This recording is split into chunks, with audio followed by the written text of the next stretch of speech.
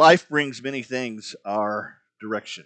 And because so many different aspects, so many different realities, so many different situations are coming at us, quite often we can be overwhelmed by fear.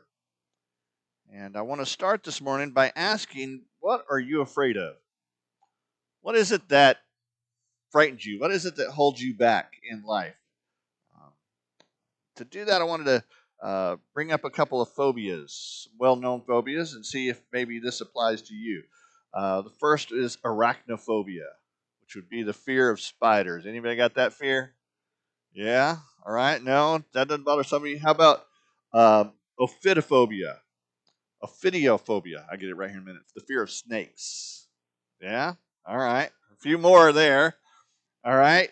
Uh, acrophobia, the fear of heights. Anybody got that? Yeah. All right. Uh, trip trypanophobia, the fear of injections. You don't like shots. Yeah. All right. See a few of you back there. Glossophobia, the fear of public speaking. I have that one. All right, a few of you. Okay, let's go a little bit different here in terms of those phobias. How about porphyrophobia, which is the fear of the color purple? Anybody got that? No, no, probably not. How about levophobia, fear of objects on the left side of the body? Okay, or its opposite, dextrophobia, fear of objects on the right side of the body. Okay, odontophobia, fear of teeth. I don't know how you would function with that fear, but and then of course there's phobophobia, which is the fear of fear. Some of these fears seem, at least to me, quite rational. There are things in your life, there are things in your that you confront, that you encounter, that you should have a fear of. That's what keeps you safe. Okay, you see a rattlesnake there, you should be afraid of that rattlesnake. All right, or I guess rattlesnakes aren't quite as common in this area as they are where I grew up. Uh, what are the snakes that are out here? Copperheads? Yeah, yeah. All right. There are things we should be afraid of, but there are also things that we're afraid of that we really shouldn't be. The fear of the color purple doesn't make any sense to me at all. Okay, because I like purple. But even beyond that, living our life for Christ, trying to walk with convictions, trying to share our faith. A lot of times, the number one cause of us stopping and not really succeeding in that is fear. Something kicks in, some doubts, some concerns, some insight perhaps that we have, and we fail to carry through. And I want to address that this morning as we continue our look at being a disciple and exactly what that looks like and what that means. I want to deal with the issue of confronting our fear and dealing with the calling that God has given us. And to do that, I want us to turn to Second Timothy. This is Paul's last letter. He seems to be very much at death's doorstep as he's composing this letter, writing to uh, his disciple, his young friend who has ministered with him and walked with him, and he's trying to encourage him in his ministry. And as Paul offers these words of encouragement, he says some things that I think should resonate with us. And it all really begins in 2 Timothy chapter 1, verse 7. For God has not given us a spirit of fear or timidity, but of power, love, self-discipline. God has not given us a spirit of fear. So if you're experiencing that fear in terms of carrying out your ministry, in terms of being a disciple and walking in the way you should, that's not from God. That's something that's born inside us, inside of our fallen nature that persists and that we struggle with, that we fight against. It's something that perhaps comes from outside sources, but it's not from God. And when you start talking about how you respond to that fear, a lot of times we'll turn to Joshua 1 like we did a few weeks ago. Be strong and courageous. Have courage to face those fears. Just overcome it. But that's not where Paul goes. Paul does not contrast courage and fear here. Paul contrasts fear with the resources we have.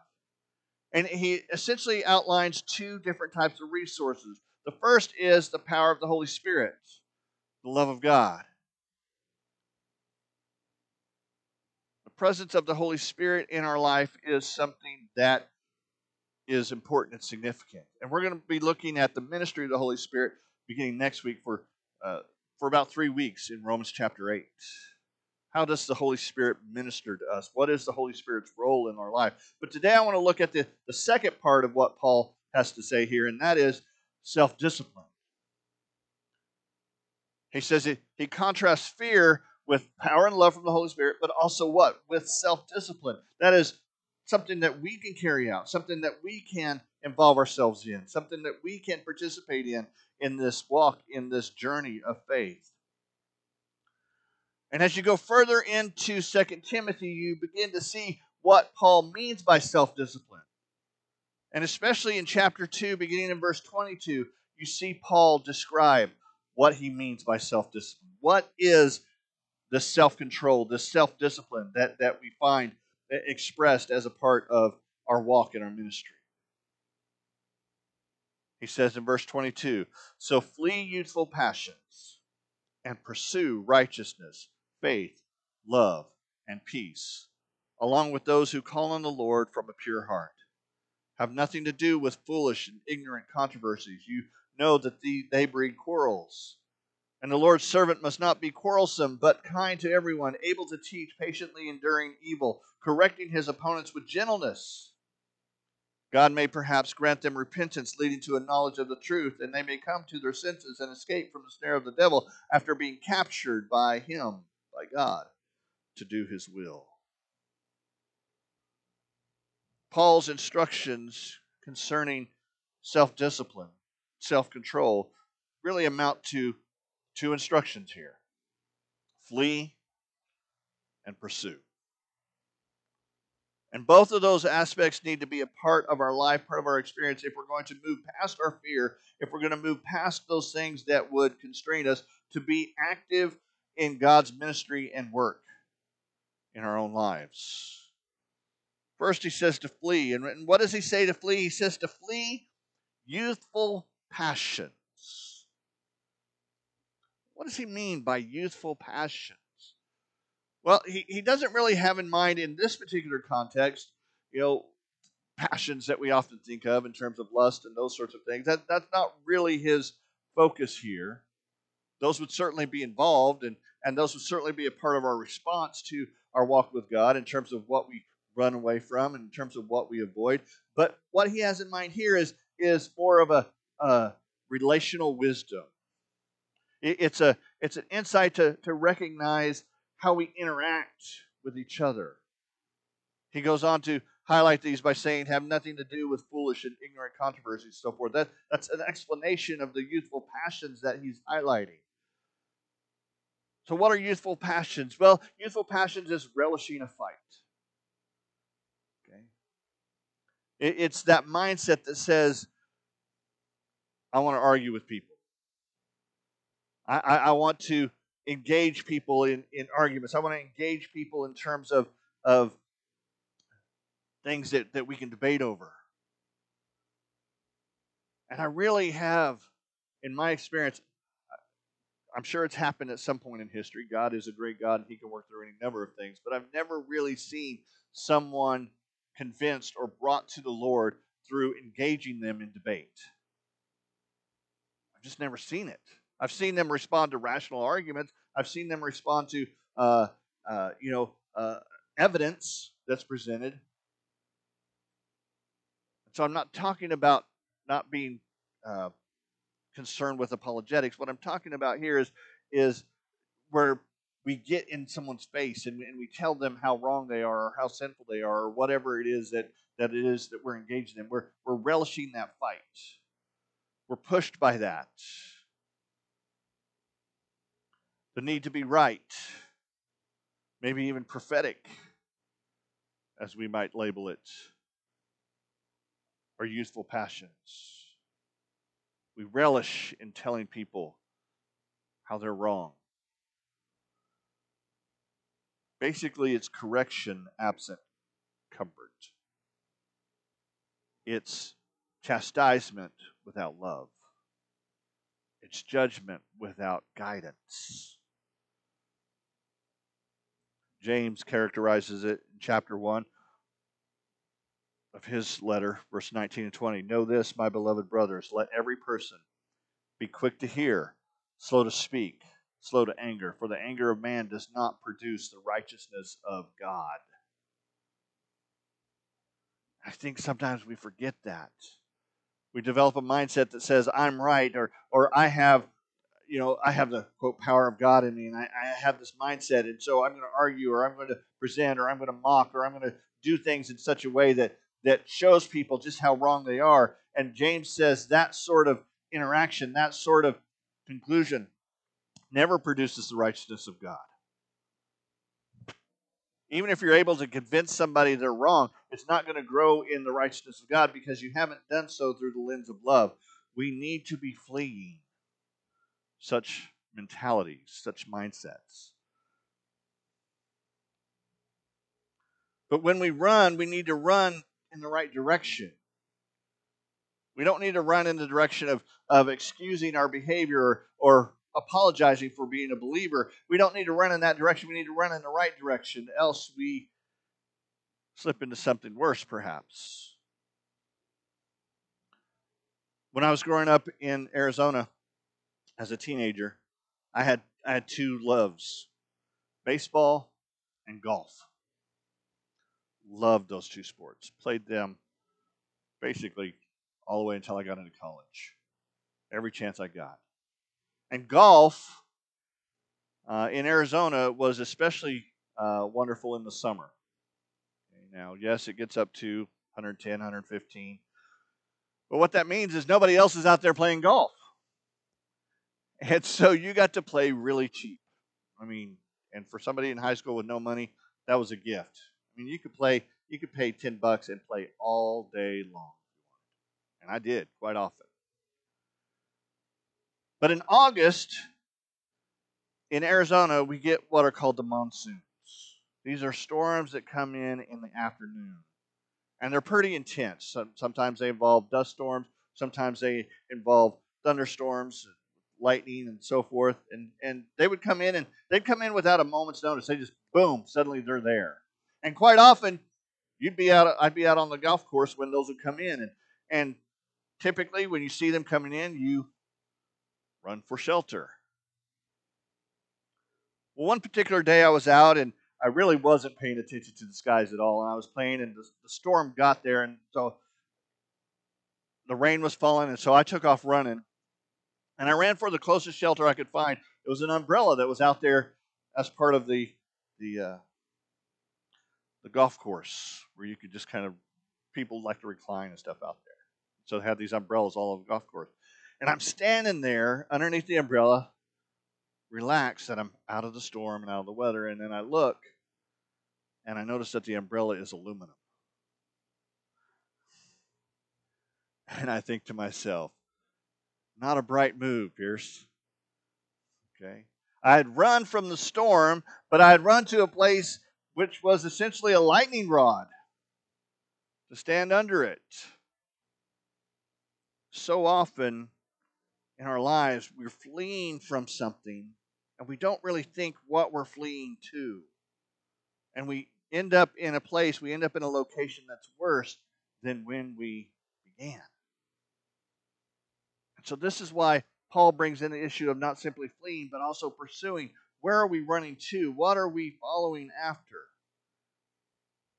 And he gives us 4 terms here, 4 things that we should be pursuing. He says, first of all, pursue righteousness. Now, in some of your translations, some renderings of this, you'll see that righteousness is really set off from the other 3. Some translations, some interpreters believe that righteousness is the core. It's the number 1 element, and then the other 3 kind of define righteousness.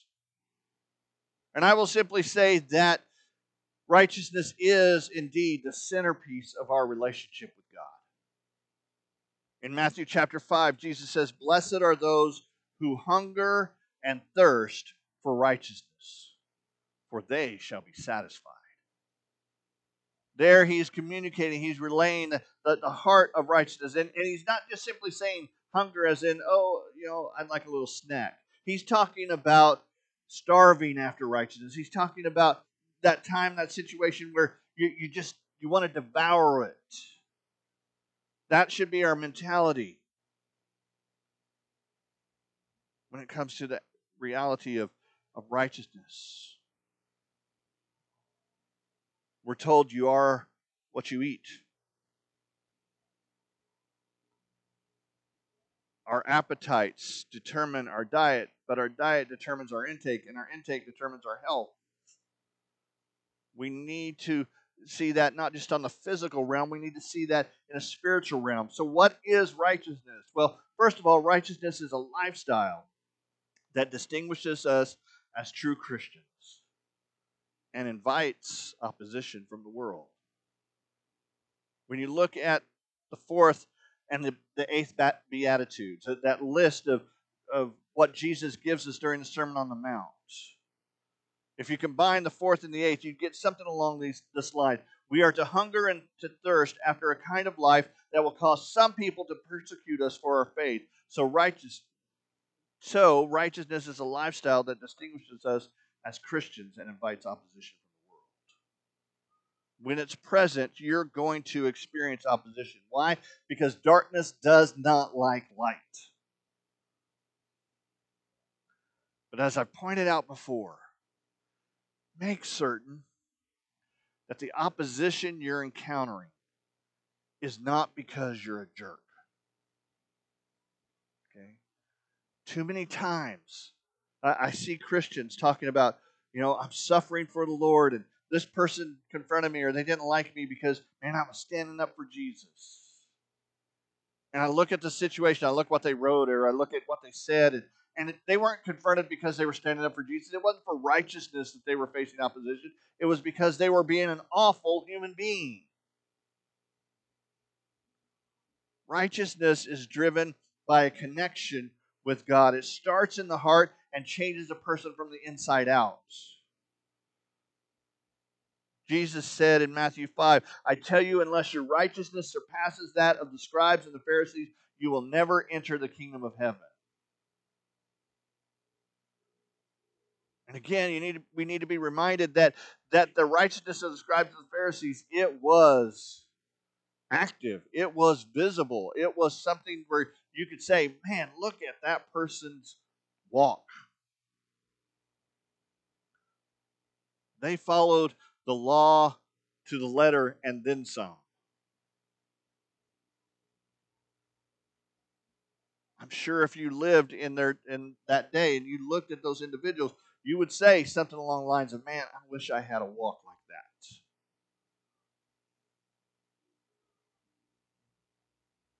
But what Jesus is communicating there is that it has to come from the heart. It's a transforming work that God does within us. That's where true righteousness resides. Yes, it is manifested sometimes in our actions. When it is present, our actions will be different. That is true. But it's within the heart. How do I know it's within the heart? Because Jesus says what? In chapter 6, verse 1, "Be careful not to practice your righteousness in front of people to be seen by them. Otherwise, you will have no reward from your Father in heaven." Righteousness doesn't need to be seen by others, but by God. It is our disposition toward Him. It is our relationship with Him. It's the demonstrable presence of God dwelling in the heart of the believer.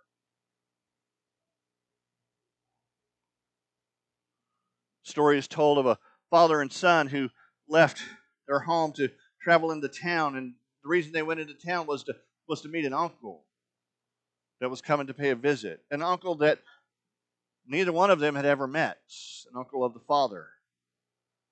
And as they were standing there in town and walking around and looking at all the various people trying to find this uncle, suddenly the father says, "That's him. That's my uncle." And the son said, How can you possibly know that? You've never met him.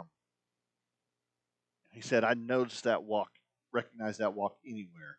He walks just like my dad.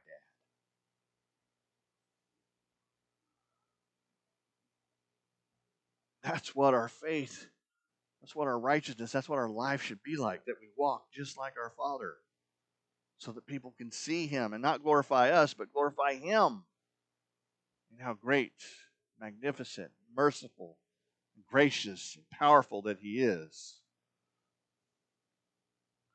This righteousness must be fed by faith, trusting God enough to follow him even when we can't see the results or don't know where he's taking us. That's what faith is. God, I trust you with my life. I trust you with this experience. I trust you with this moment. I trust you with this decision, even though I can't see where this is all going to lead. I'm going to follow you. I'm going to do what you ask me to do.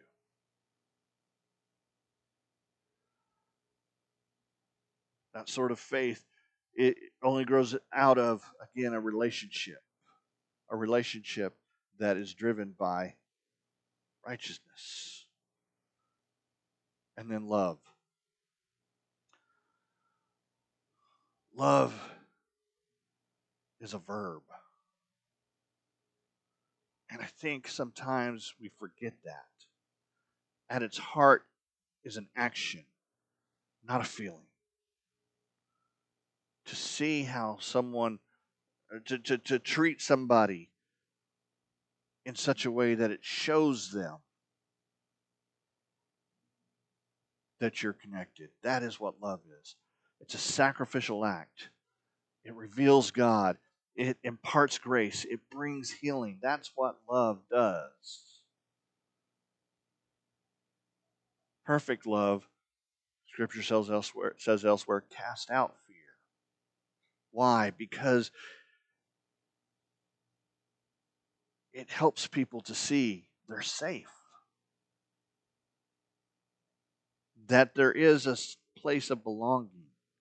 And that place of belonging is described with the last of the words, peace. Pursue righteousness, faith, love, and peace. Peace is both an element and a result of the rest of these instructions. Paul means a positional situation, a circumstance where we're standing.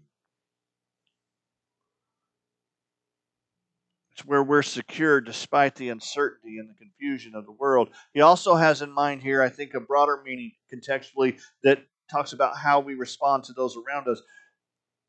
Both of those together are very significant in terms of being a disciple. How do I live a life as a disciple? How do I develop discipline? By fleeing those things that I know are damaging to my walk. Not confronting them, not trying to overcome them, fleeing, running away. And pursuing those things that enhance my relationship. Righteousness, faith, love, peace. To pursue those things is to practice discipline, is to step outside of ourselves, is to step outside of our own capacities and to be something greater, something more. How do we do that? Number one, you got to know where you come from. You got to know where you come from. Who are your people? What's your ancestry? And I'm not talking about your physical ancestry here. I'm talking about your spiritual ancestry. When we read the scriptures, we read the stories. Why is so much of the Bible in narrative form? It's to help us to know where we come from, to know who we're connected with. It's to see God at work in the lives of people who have come before, people who fail just as we fail, people who are fragile and emotional and um, irrational sometimes, just as we are, but people who God brought through a process and turned them from individuals who were fearful to people who walked with self-discipline. You look at Peter. Peter had a lot of things, but at least initially in his walk, I wouldn't say self-discipline was one of them. He was the epitome of impetuousness, cutting off people's ears, jumping out of boats in the middle of lakes. Okay. But then you see him in Acts, and still not perfect. He still has those moments of failure there in Acts, but you also see this individual who engages the enemy and does so with rational thought, with reason, with clear exposition of who he is. When they command him no longer to preach in the name of Jesus, he says, "You do what you think is right. You do whatever you think is necessary, but I must obey the word of God." Standing strong with conviction and clarity. To see that kind of transformation is to know that it's also possible with me. I am becoming more than I am through the power of God. So we know where we come from. We remember who is with us. Number 2. Who is with us? God is with us. And if God is for us, what? Who can be against us? We say that, we know it. Most of us can quote it. Until that moment where we're faced with an opposition or some struggle, and then suddenly that reality just leaves our brain. How big is your God? How present is your God? How powerful is your God? To begin to understand those things is to begin to walk with righteousness and faith and love and peace. Why? Because you can risk those behaviors. You can take chances with those behaviors. Every one of those is risky, as we noted. You're going to face opposition. It takes, you're taking a chance by living a life of sacrifice before somebody, that they'll abuse you or walk away from you or mistreat you or minimize you in some way. But with God with us, we can live that kind of life, have that kind of power. Third, nurture what you have. Feed it. Take care of it.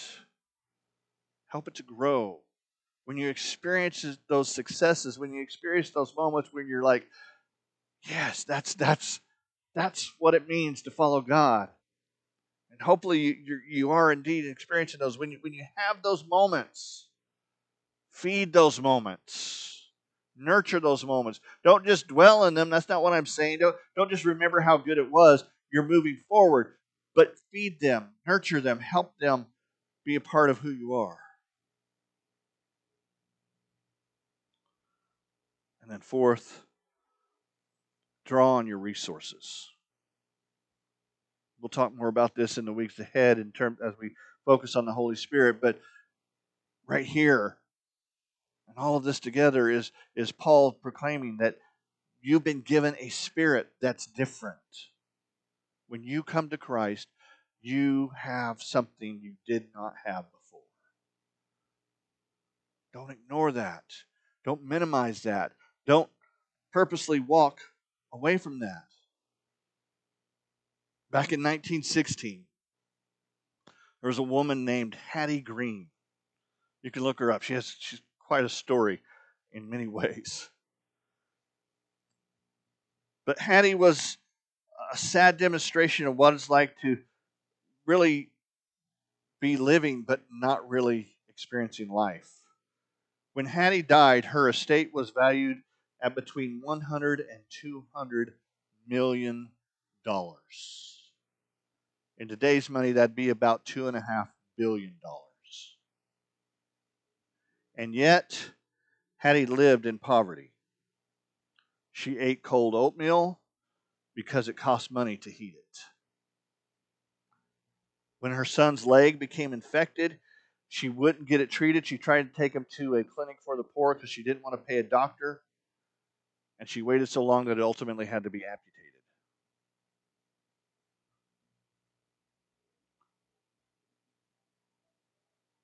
She died, in fact, arguing over the value of drinking skim milk.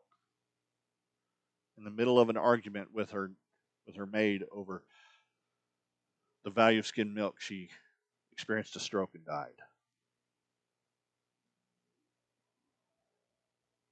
She had, in today's thinking, $2.5 billion. She could have met every need she had and then some. She could have carried out all sorts of activities and tasks. She could have done so much. But she refused to draw on those resources. She preferred to live in poverty than to really make a difference. And as a believer here this morning, you have resources that far exceed hers. You have an all-powerful God who created all that is, who holds everything in his hands. You have brothers and sisters who are happy to pray for you, to encourage you, to walk with you. You have everything you need to really make a difference in this world. But for some reason, we refuse to draw on those resources. Today, as we come to the time of invitation, I want to ask you, are you willing, really willing to do what we sang we were willing to do earlier? Are you really here? Are you ready to surrender?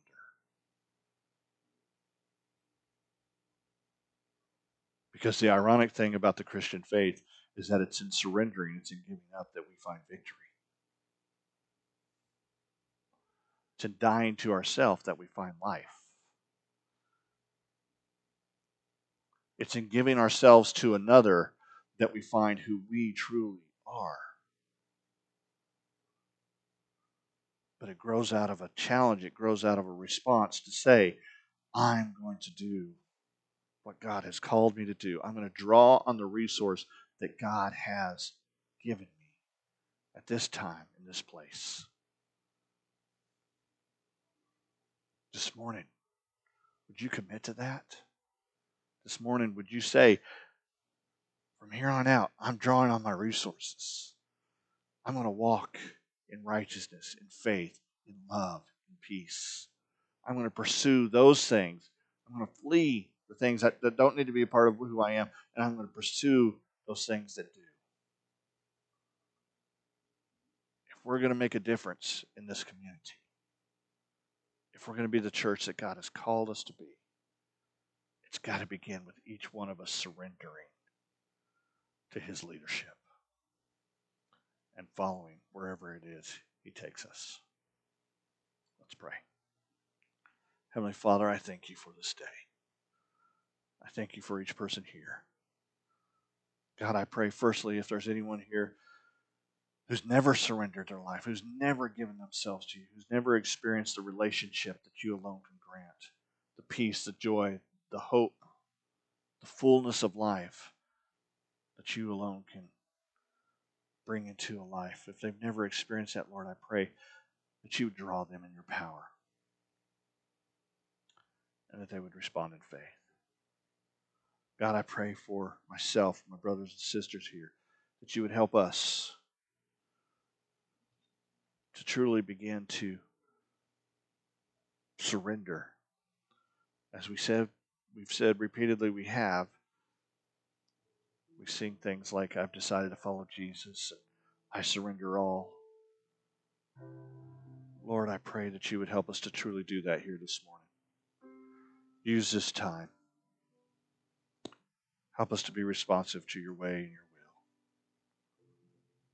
Whatever it is you're calling us to, Lord, whether it's uniting with this church, surrendering to ministry, committing to walk across the street and witness to a brother or sister that you've shown us.